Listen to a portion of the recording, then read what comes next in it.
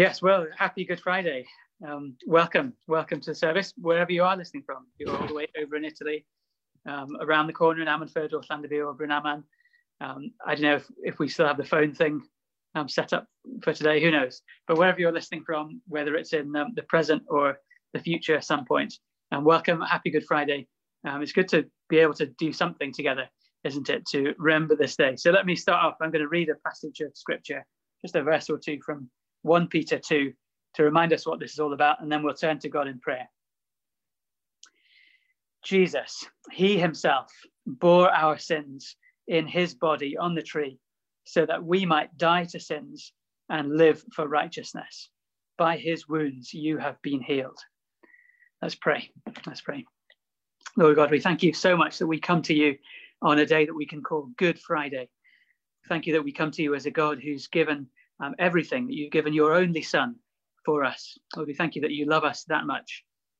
Father, we pray as we come to kneel at the foot of your cross today to remember what the Lord Jesus has done for us. Lord, we pray that you would help us to see our sin.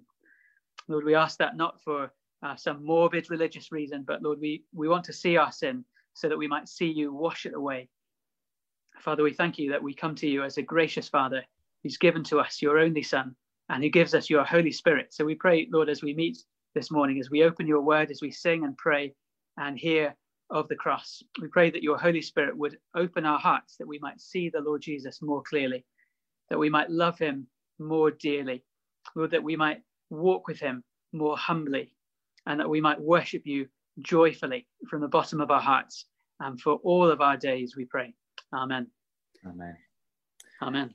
Amen. Okay, well, those of you who are familiar with Amford Evangelical Church will know that on Good Friday, we like to gather together and we like to do things a little bit differently. Now, obviously, we can't gather together physically this morning, so we're still doing that online. And how this is going to look, how this is going to work is going to be different to a normal Sunday service, even a normal Sunday service online as we've been doing it the last couple of weeks. We've got a couple of readings prepped, which Jonathan Perry, it's not Jonathan, I made this mistake yesterday, it's just simply John. John is going to share with us, is going to read, and then as a response to that, I've got a couple of thoughts to share on each passage to help us think through Good Friday and what's going on. And at the end of all that, hopefully, we're going to sing together as well. So that's the plan. I'm going to switch the screens now so that only one of us will be appearing at a time. John, you're going to share what the readings are. So people, if they've got a Bible with them, like an actual Bible, you can open your Bible. You can find it. Heads up, the first one's Matthew 26. So you can get a little head start there, can't you? But yeah, so give me a sec. I'm going to change the screen over and then John is going to read for us. There you go, Brad. Okay, so Matthew chapter 26, and we're going to read from verse 14. If you're not familiar with the Bible, then this is Matthew. Matthew is one of the biographies of Jesus. And we're going to read now part of the story of the night before Jesus was crucified.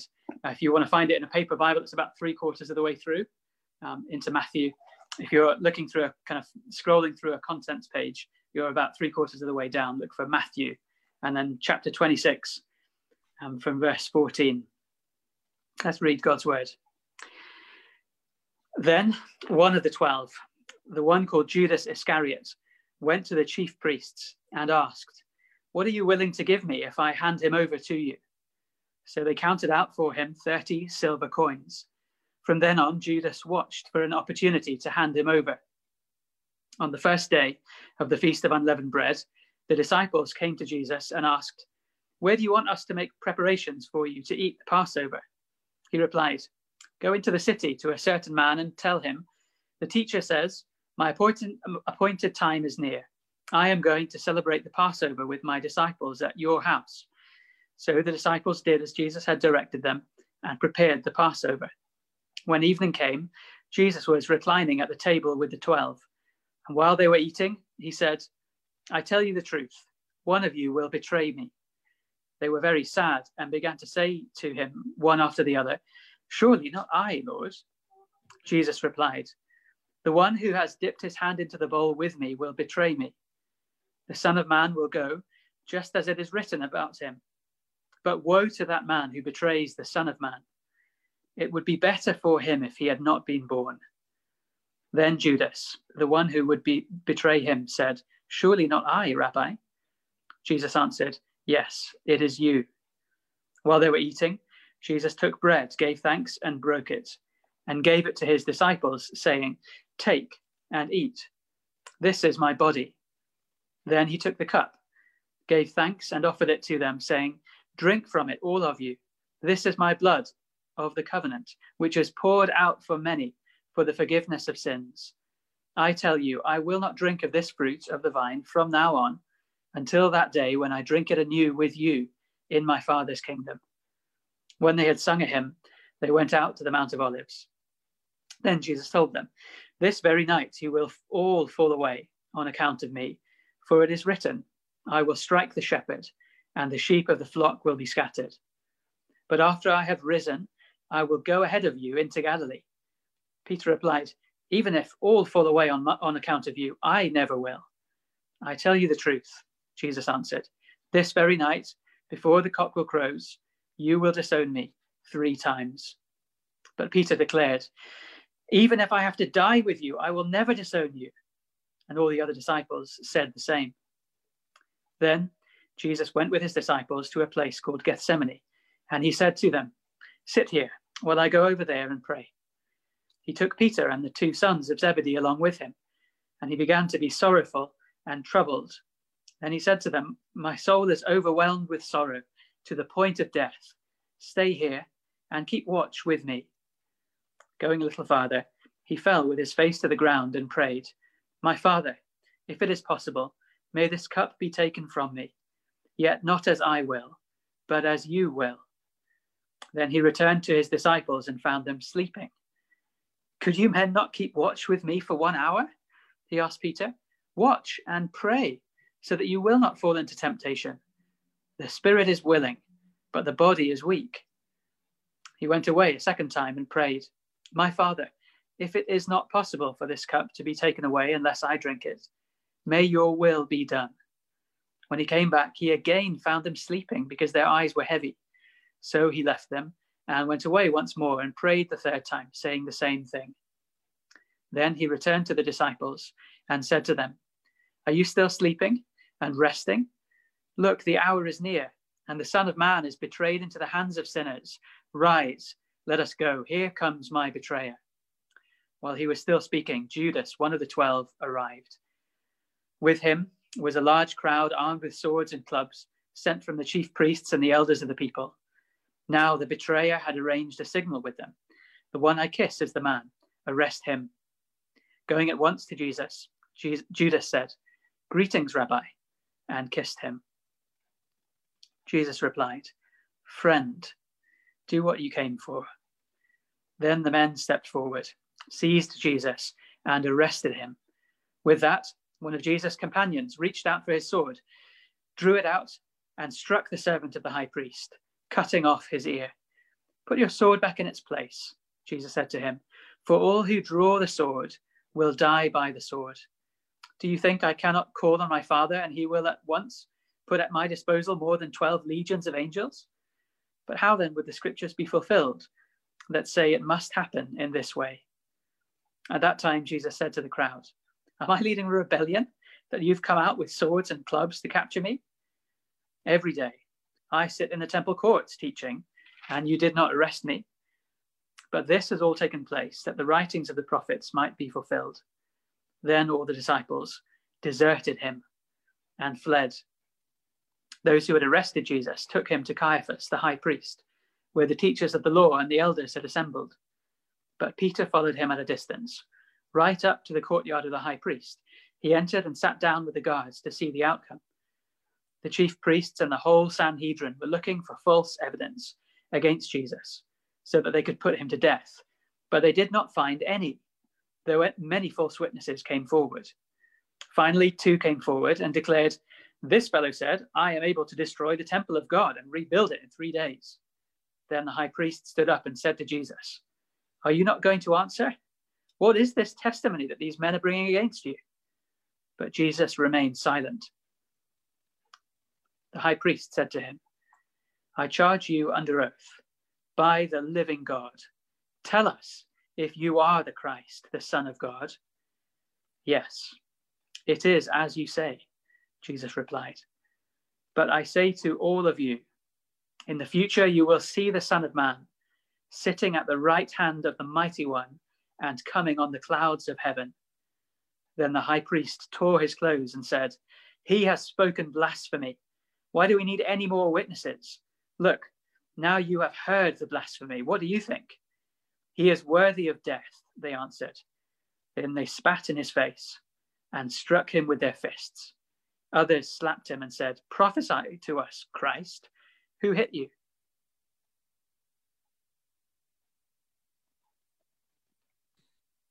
Thanks, John. So it's a massively familiar kind of set of images, isn't it? Pictures, occasions there near the end of Jesus's life where he's eating with his disciples, where they move to the garden, where Judas comes, where Jesus is first being interrogated by the high priests. But one of the thoughts that I've had this week, kind of making my way through this reading and other readings, is how much of a handbrake turn the Gospels, the stories of Jesus, are in Scripture. You know, like I've literally never done this in a car, and I don't know how one does it, but I've seen it on TV and I've heard people speaking about it, that you're driving in one direction, you pull the handbrake up, you do a bit of a skiddy, and all of a sudden you're facing completely and utterly the other way. And what we have in Jesus's trial and arrest, and in a bigger way in his introduction, his birth, his life, is a massive handbrake turn in what's going on in Scripture and how the Bible is working. Because the Bible, for the majority, is a story about human being after human being trying their best to be God. But when Jesus arrives on the scene, start of Matthew's Gospel in the New Testament, you have the exact opposite of that. You have a 180 where you have God living as a human. And when you think of like all of the stories right from the start, they are stories of people wanting to replace God, wanting to be in his position, in his seat, to have his space in the universe. Like with Adam and Eve, God is the one who makes the rules, but they decide, no, they want to be gods themselves. They want to be the ones who decide how life and everything in the world works. They decide to make their own rules. Like later on with the Tower in Babylon, you've got these people who come together. We were thinking about this on the weekend. They want their name lifted up. They want to be in that seat, that position, that authority, that place of God. And really, the whole Bible could be, or up until this point, the whole Bible could be described as a collection of stories of people who have tried to, or are in the process of, removing God from the picture and installing themselves instead. Now, I know some people say, well, no, actually, Sammy, in the Bible, a lot of people, they're just worshipping other gods. But I think even in the stories where people have idols, where people have false gods, that is basically us putting ourselves in control. That is those human beings putting themselves in the position where they get to choose who they worship. Not worshipping God as he truly is, but instead kind of like robbing the authority from him and saying, okay, I'm going to describe what God is like. I'm ultimately going to be in charge of that. And so the whole Bible, like for ages and ages, is just a collection of these stories of people who in their hearts, in one way or another, in big ways, in spectacular ways, in small ways, in kind of indirect ways, it's people pretending to be God. And what we get when Jesus arrives is the 180-degree turn. It's the handbrake turn. All of a sudden, it's God being a human. And that's true kind of like in the big sense, the up here sense, okay, the meta story. But what's fascinating to me, and this is really why it's come into my mind this week, is because we see that most specifically and most spectacularly in Jesus's arrest and trial. He's come in, he's given up all the privileges of deity, he's lived a life of confinement in the flesh, he's lived in our brokenness.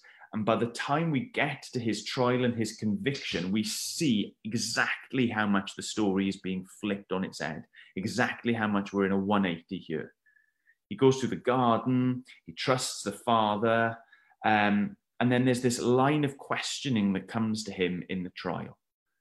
Questioning which perhaps goes over our heads, but it's a really pointed line of questioning. They ask him, and they're most infuriated by his answer around questions of deity. They're asking him if he's the Messiah, if he's the Son of God. And the only response that Jesus gives, he's silent on other questions, but he gives a response here. He says, that is the truth.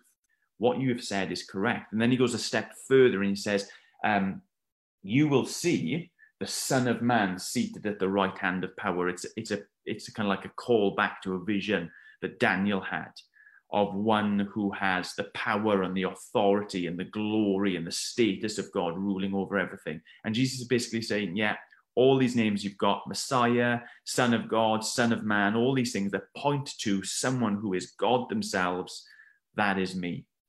And what do they say? They say at the end of it, blasphemy, blasphemy. You've heard it from his own mouth. That is why he should die. And we think maybe, okay, well, blasphemy, what is blasphemy? Blasphemy is like, well, we think blasphemy is when we use the Lord's name, when we say Jesus as a swear word or oh my God or something like that. When we kind of like rub and run God's name through the mud. But the blasphemy specifically that they think Jesus is speaking here is himself claiming to be God. And we know that because in John chapter 10, it's a really similar occasion, a similar kind of like line of reasoning and questioning. It's not at the trial, it's just during his life. And people decided they're going to try and stone Jesus. And he says, well, what are you stoning me for? Are you stoning me because I'm doing good things? And they say, no, we're stoning you because of blasphemy, because you who are a man claim to be God. Do you see how much the story is being tipped up on its head? We have been doing this. The Bible is a collection of loads and loads and loads and loads and loads of people who are just people, are just image bearers, are just little created creatures pretending, claiming in their own ways to be God. And now you have God being human in Jesus, and he is standing in our place. He is standing trial for the very crime that we throughout human history have been committing. They convict him for being a man who claimed to be God. The irony is, it's true of him. He actually is the only person who has ever lived who shouldn't be convicted of this. But the story is turned on its head. All of a sudden you have Jesus in our place. A man who is God standing trial for men and women who their entire lives, their entire history, their entire existence have been pretending to be God. So I just want that thought to be in our heads as we move across to a couple of other readings. We're going to flip back to the Old Testament now. So it's going to be in Isaiah chapter 22. I'll mute. I'll let John pick us up and explain where we're going next. So Isaiah 52, we're going to read Isaiah 52 and start from verse 13.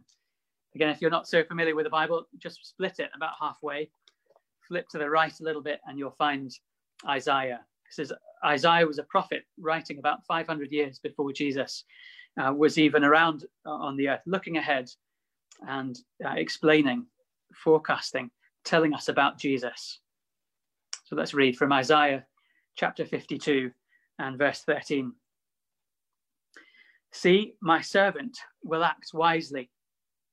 He will be raised and lifted up, and highly exalted. Just as there were many who were appalled at him, his appearance was so disfigured beyond that of any man, and his form marred beyond human likeness. So will he sprinkle many nations, and kings will shut their mouths because of him. For what they were not told, they will see, and what they have not heard, they will understand. Who has believed our message, and to whom has the arm of the Lord been revealed? He grew up before him like a tender shoot, and like a root out of dry ground. He had no beauty or majesty to attract us to him, nothing in his appearance that we should desire him. He was despised and rejected by men, a man of sorrows and familiar with suffering. Like one from whom men hide their faces, he was despised, and we esteemed him not. Surely he took up our infirmities and carried our sorrows. Yet we considered him stricken by God, smitten by him, and afflicted. But he was pierced for our transgressions. He was crushed for our iniquities. The punishment that brought us peace was upon him, and by his wounds we are healed. We all, like sheep, have gone astray. Each of us has turned to his own way, and the Lord has laid on him the iniquity of us all. He was oppressed and afflicted, yet he opened not his mouth. He was led like a lamb to the slaughter, and as a sheep before his shearers is silent, so he did not open his mouth. By oppression and judgment he was taken away. And who can speak of his descendants? For he was cut off from the land of the living. For the transgression of my people he was stricken. He was assigned a grave with the wicked and with the rich in his death, though he had done no violence, nor was any deceit in his mouth. Yet it was the Lord's will to crush him and cause him to suffer. And though the Lord makes his life a guilt offering, he will see his offspring and prolong his days, and the will of the Lord will prosper in his hand.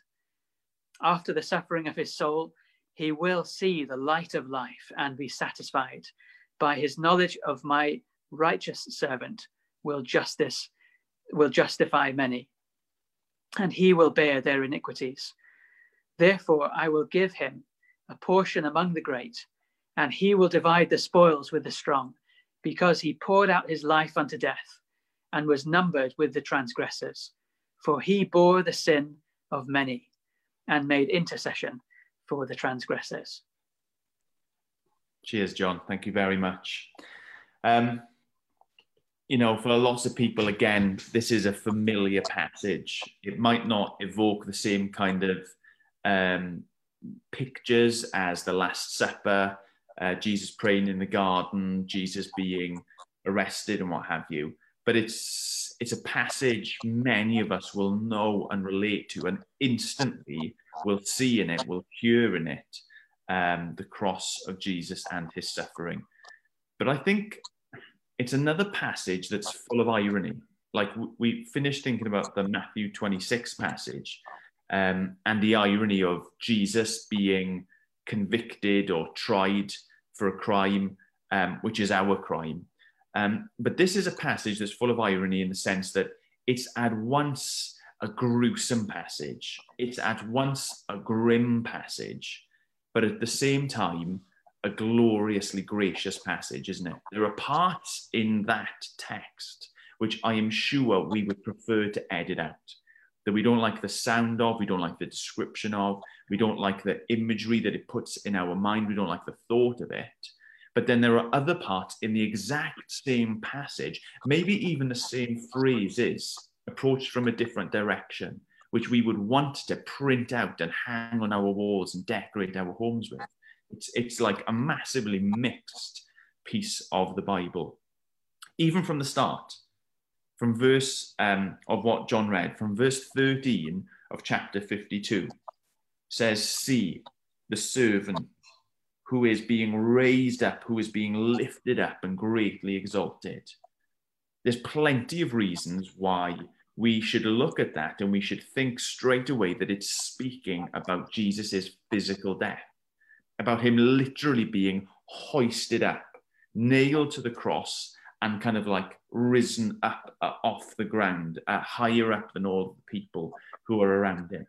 But clearly, in the same words, we're supposed to think not just about the physicalness of Jesus' crucifixion, but how in that he is being glorified, how his death, his resurrection, and his ascension lift him up, like his name is glorified in all that. So as I say, it's this big mix of gruesomeness, of grimness, and then glorious graciousness. Verse 14 even spells it out. As horrible as this looks, carries on, doesn't it? It speaks of the kings. It will be wonderful when so many people see it and recognize it and understand it.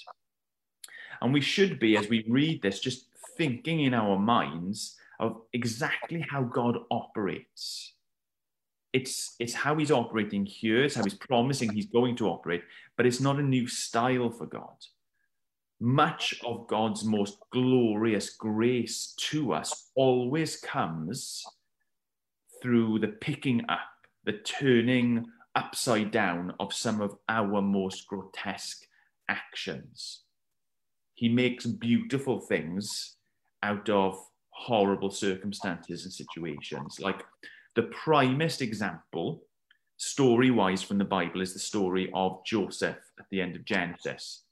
It's a horrible story of people treating each other horrendously. Joseph, the one who had the fantastic robe, the one who Andrew Lloyd Webber made the whole musical about, he is sold into slavery by his brothers.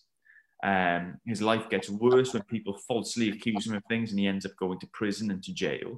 But at the end of the story, through his life, through what has happened to him, he's able to save entire nations and to bless his family.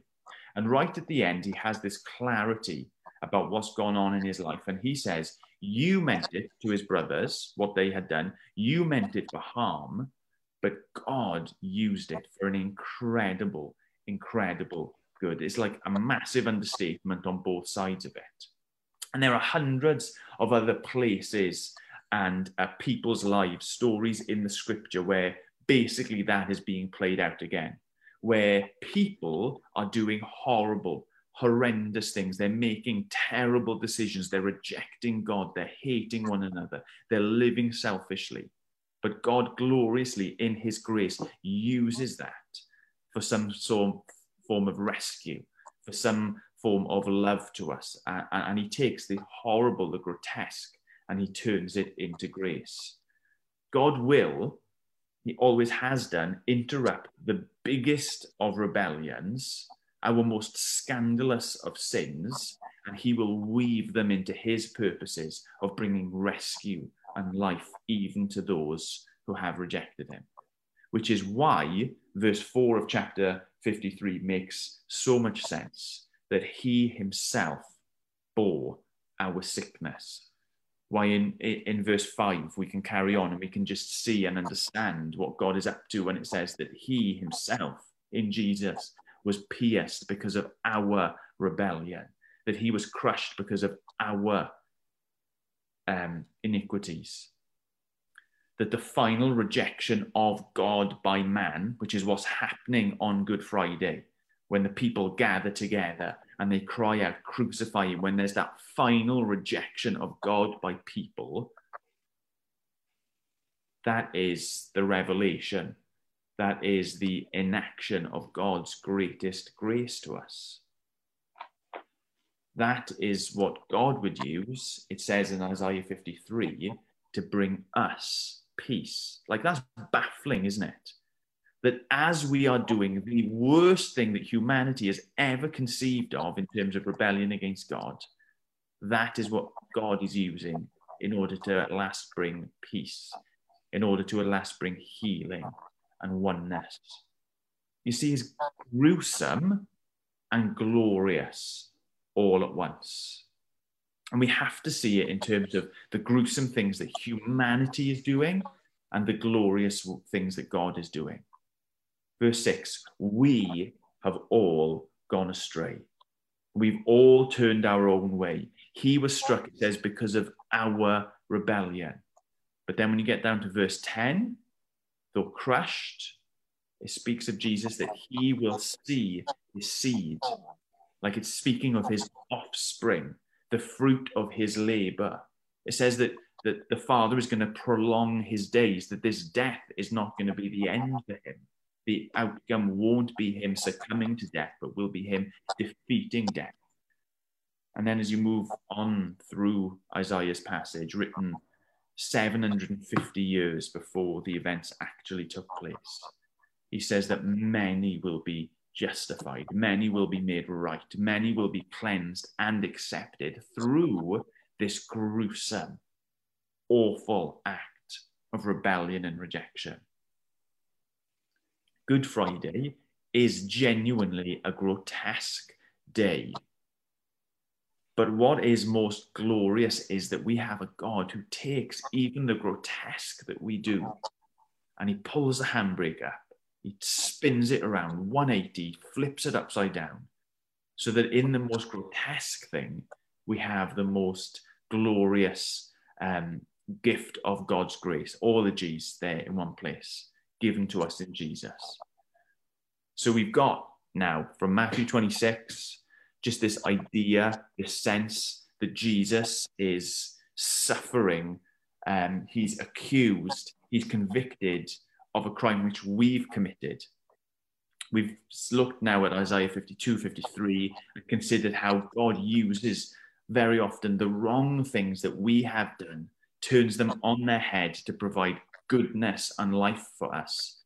And we're just going to read one more short passage from John, chapter 16, I think. 19, I beg your pardon.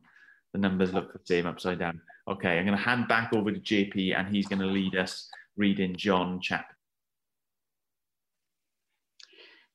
19. And we'll start from verse 17. Carrying his own cross, Jesus went out to the place of the skull, which in Aramaic is called Golgotha. Here they crucified him, and with him 2 others, one on each side, and Jesus in the middle.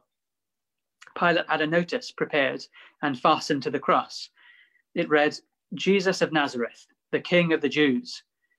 Many of the Jews read this sign, for the place where Jesus was crucified was near the city, and the sign was written in Aramaic, Latin, and Greek. The chief priests of the Jews protested to Pilate, "Do not write the King of the Jews, but that this man claimed to be the King of the Jews." Pilate answered, "What I have written, I have written." When the soldiers crucified Jesus, they took his clothes, divided them into 4 shares, one for each of them, with the undergarment remaining. This garment was seamless, woven in one piece from top to bottom. "Let's not tear it," they said to one another. "Let's decide by lot who will get it." This happened that the scripture might be fulfilled, which said, "They divided my garments among them and cast lots for my clothing." So this is what the soldiers did. Near the cross of Jesus stood his mother's sister, Mary, the wife of Clopas, and Mary Magdalene. When Jesus saw his mother there and the disciple whom he loved standing nearby, he said to his mother, "Dear woman, here is your son," and to the disciple, "Here is your mother." From that time on, this disciple took her into his home. Later, knowing that all was now completed, and so that the scripture would be fulfilled, Jesus said, "I am thirsty." A jar of wine vinegar was there, so they soaked a sponge in it, put the sponge on a stalk of the hyssop plant, and lifted it up to Jesus' lips. When he had received the drink, Jesus said, "It is finished." With that, he bowed his head and gave up his spirit. This is God's word. Thanks, John. Okay, this is our last passage. So this is where I've got to try and draw some of these thoughts together and kind of think, well, what does it actually mean for us today? I get these random thoughts through the week. as I'm kind of like thinking about passages, as I'm sort of meditating, and I thought there is like a line of reasoning, there is a line of thinking that would say that Jesus, throughout his arrest, throughout his trial, throughout his conviction, is like a passive player in everything that's happening, that he's inactive, that like all of this is being done to him.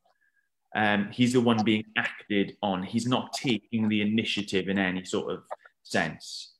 When they come to arrest him, he doesn't put up a fight. He lets them arrest him. When they question him, when they accuse him of certain things, for the most part, he doesn't say a word. There's only one or two questions that he actually responds to and answers. For the most part, he keeps silent. When they pronounce the guilty verdict on him, when he's finally handed over to Pilate and they decide that crucifixion is going to kind of come down, the sentence is passed down, he doesn't like lodge an appeal. He doesn't claim that a great injustice has been done. He's just like inactive, passive. He takes it. So you could definitely read the story, the events of Good Friday, and say Jesus is the victim of a great injustice. Like he's passive. This is all being done to him, and it's not fair. A man being found innocent by the highest authority and handed over for death. Like that's what's happening. He's not a part of it in the sense of doing. He's the part of it in the sense of receiving. And that's true. And yet we have to read it. We have to see it and understand it as Jesus being anything but passive, as Jesus as being anything but the one who is just sitting back and taking it.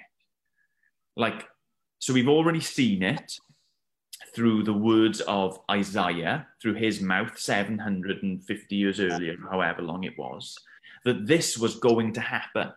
Okay, God, the Father, the Son, the Spirit, they have planned this already. They have anticipated how humans would respond to Jesus coming and living and walking amongst them. And none of this is a surprise. None of this is an accident. In other places, we hear it from Jesus' own lips, that is he who gives up his life. No one takes it from him. When he's arguing a little bit with Pilate, arguing is maybe not the right word. He says, if I hadn't given you the authority, like if I wasn't allowing this to happen, you would not have the authority to do anything to me. You wouldn't be allowed to touch me even, let alone sentence me to death. Good Friday, everything that is going on, even the twisted actions of people who are rejecting God, God is in Jesus actively taking those actions and using them for our good. He definitely is active. He's definitely 100% up to something. And as he approaches Golgotha, we kind of start seeing that more in like the ways and the terms that we understand as people. He's verse 17, he's carrying his cross, like he's doing something. He is moving, he is walking towards Golgotha. A little bit further down, verse 25-ish it is, I think. He starts looking around the cross and starts taking care of his family. You know, that little bit of dialogue between his mother and John, the disciple that he loves. And then in verse 30, we see it most clearly when he utters the words, "It is finished." Now, just stop and think about what he's saying there. He is not saying, "I'm finished." It's not like a final cry of exasperation. It's not Jesus saying, "I'm expired," and then dying. I'm done for. I can't take it anymore. That is not what he is saying. He is saying, it is finished. What I've been doing this whole time now is done. So what is it that he's been doing this whole time? Well, remember, it's the handbrake turn, isn't it? It's the flipping the story upside down. It's taking what is grimmest in us and using it for grace towards us. Sin, rebellion, rejection of God, where that has led us, well, where has it led us? It's led us away from God. It's taken us into a place where we're separated from God. And Jesus, in his life and in his death in our place, his sentence for our crimes, if you remember from Matthew 26, he's reversing that course. Jesus was at work his entire life, and that intensified on Good Friday around the final hours on the cross. His entire life was bridging the gap that exists between us and God because of our rebellion. His entire life was about healing the sickness that we had let into our lives because of our sin. His entire life was about earning the right to once again be in God's presence, which had been taken away from us because of our rebellion and rejection of God. He's achieving our forgiveness on the cross. He's achieving our cleansing on the cross. He's achieving our restoration on the cross. He's defeating our enemies. He has been living as we should have lived, and he has now died as we should have died. And he cries out the culmination of it all, that is finished. It is done. That's what he's saying. That's us kind of getting to see that he's active in it all, that it's purposeful, that it's achieving something that he desires to achieve for us. So what? So what? Let's just think now, not like kind of, what the Bible says, things that other people did and the story and the narrative. Let's think about our own story. It's all well and good from a distance, seeing things that happened in Genesis, things that happened in Israel's history, even things that happened on Good Friday, as if we are sitting on the sofa watching characters in an epic drama on iPlayer, okay? We're not that far removed. We ourselves are the ones who have rejected God, in addition to those people who we encounter in the Bible. We ourselves are the ones who Isaiah was describing when he says, we have all gone astray. We ourselves have made ourselves God and him into nothing in our lives.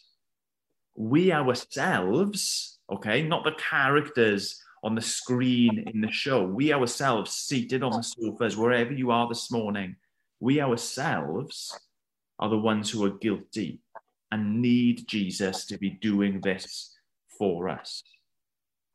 You might not find your name in the Bible. Some of us have got biblical names, so we do. But you might not find yourself in the pages of Scripture, but it is us, in the same way, nonetheless, who Jesus was actively living and dying for. It is us who benefit from Jesus's final cry of, it is finished. It was for us that Jesus did all of this, so that our grotesque gruesomeness could be taken away and replaced by his glorious grace. Jesus said, no one can come to the Father except through him. And now he's made a way. Now he is the way, even for you and I, to come to God and to enjoy God and to find life in him rather than death. So what do we do about that then? How do we respond to that? Well, we've got to align ourselves with Jesus, haven't we? We've got to put our trust in him.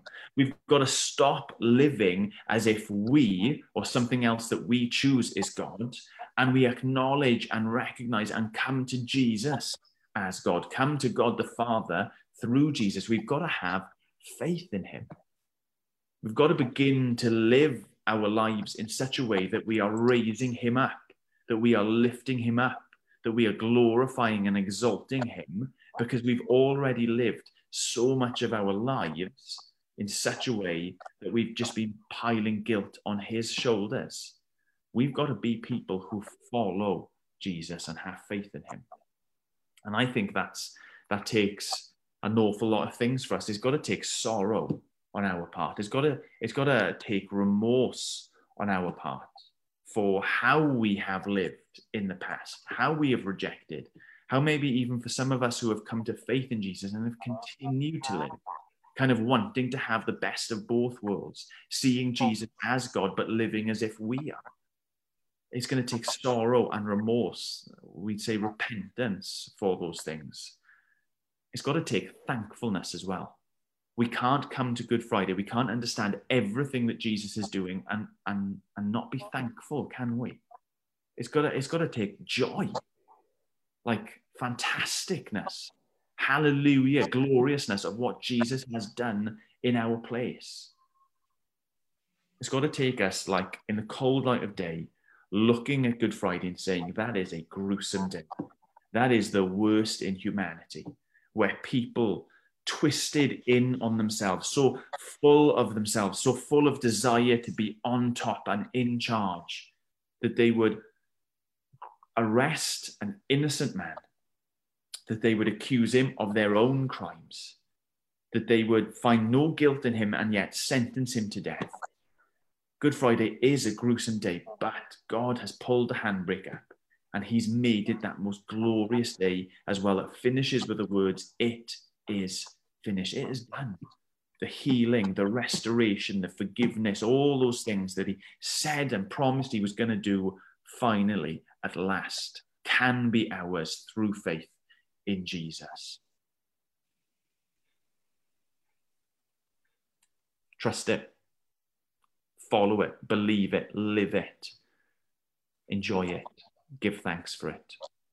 Let's pray together. Lord God, thank you for conceiving. Thank you for executing this great, glorious plan of rescue.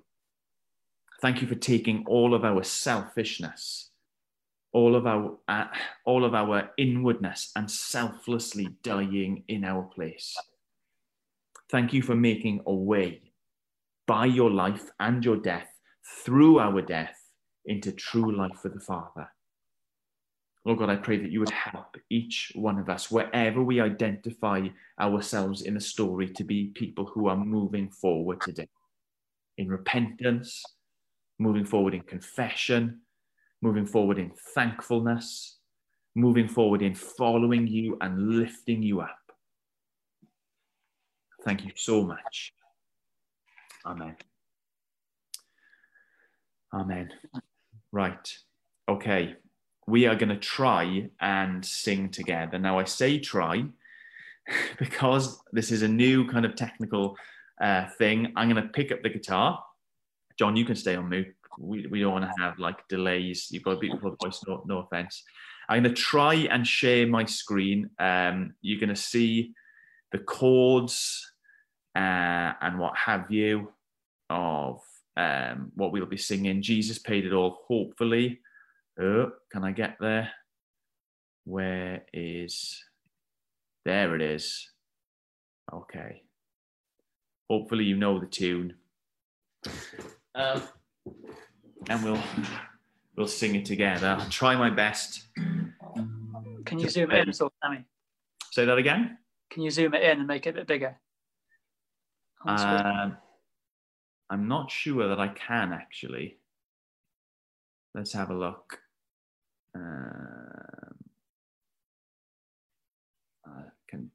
This is the kind of the best I can do, okay? Is that big enough, John? Yeah, that's better. That's better. Let's have a look, see if that helps at all. There you go. We got a couple of... Yeah. Okay, so it's all up on the screen there. We should be able to go.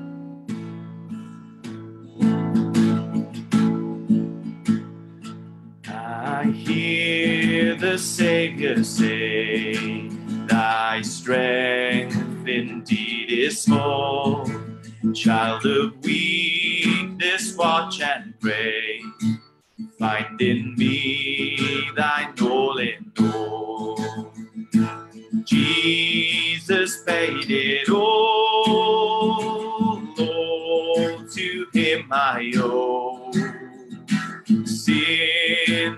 left a crimson stain, he washed it white as snow.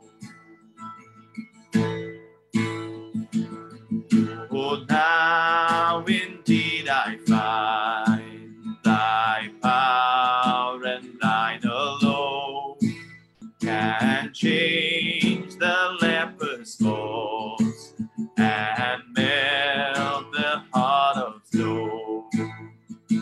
Jesus paid it all, Lord, to him I owe.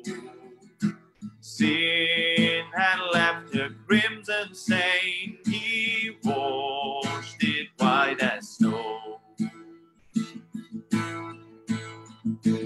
And when before the throne I stand in him complete, Jesus died my soul to save, my lips shall still repeat.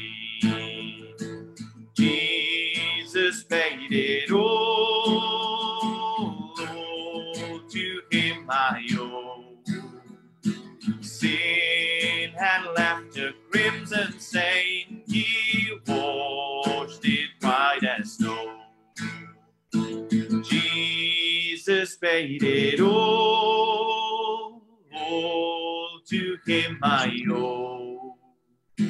Sin had left a crimson stain, he washed it white as snow. Amen. Let's pray as we go.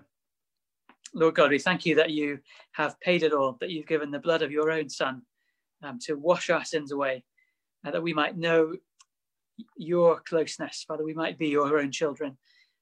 Thank you that you've washed us white as snow, that we can have confidence in your presence, that we can have joy in knowing you, Lord, that we can have peace and know all of our sins, all of our brokenness, all of our failures, all of our dirt, all of our grime washed away. Lord, we thank you that you are so good to us like that. Thank you that we can read these words, Lord, as we bring all of these confessions to you. We thank you that we read that he himself bore our sins in his body on the tree so that we might die to sins and live for righteousness. We thank you that, Lord Jesus, by your wounds, we have been healed.